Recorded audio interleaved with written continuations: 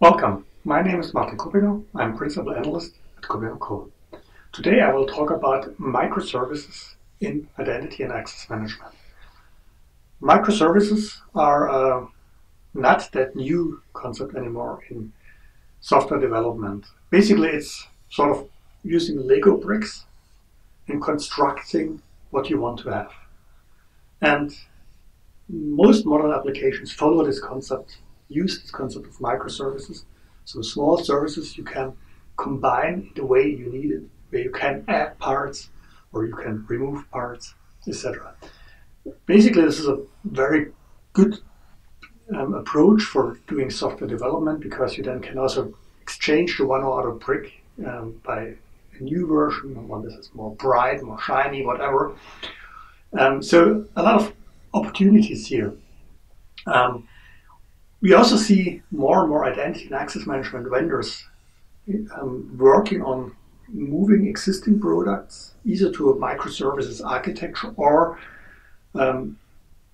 creating new offerings in a microservices architecture. And my strong belief is that looking at the architecture of a software you are procuring is essential, and I tell you why. So why is it so important not only to look at feature lists but also to architecture, at the architecture, and why is it so important to look at does this support microservices, which then are commonly deployed in what is called containers, where you can package one or more microservice into and then run in an execution environment. Why is this so important? So the first thing is, if you have something which runs in containers, you can run it virtually everywhere. So containers can run on a public cloud infrastructure such as the ones of AWS or Microsoft Azure and others. It can run in private clouds. It can run in your own data centers. It even theoretically could run on a notebook. So containers give you a lot of flexibility. And if you then take this microservice approach, so you have a couple of containers, then you even might decide on which container runs where.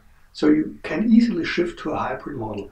And that is something which, from my perspective, is a big advantage. It gives you flexibility in deployment following this architecture model. The second very important aspect is about the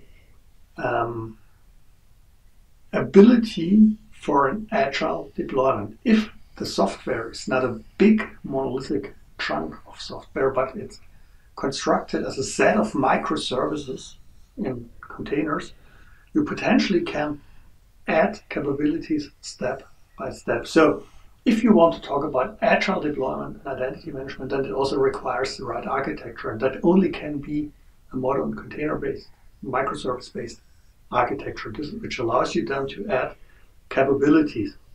The third element is a microservice needs to communicate with other microservices. So such as a Lego brick has the connections to other Lego bricks.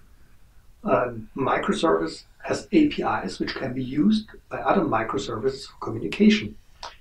By the way, it makes it pretty interesting to secure this because you need to secure the APIs, you need to secure the communication, etc., but that's a different story.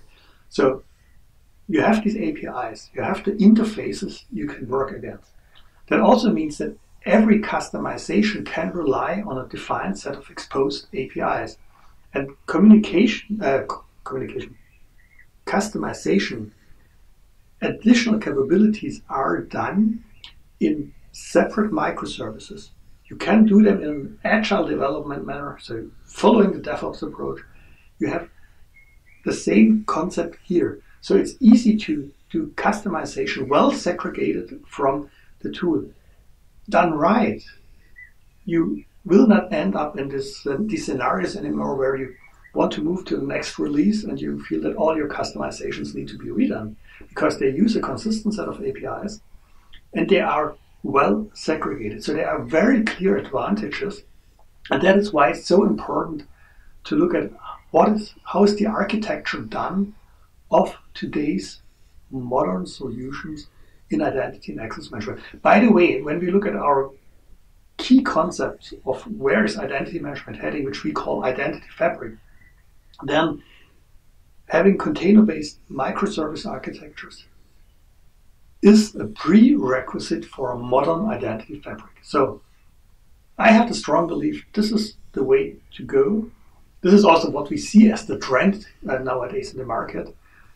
So look also at the architecture, not only at high-level features, because that will give you the flexibility in deployment, in customization, and in the way you proceed in your project. Thank you for listening to me.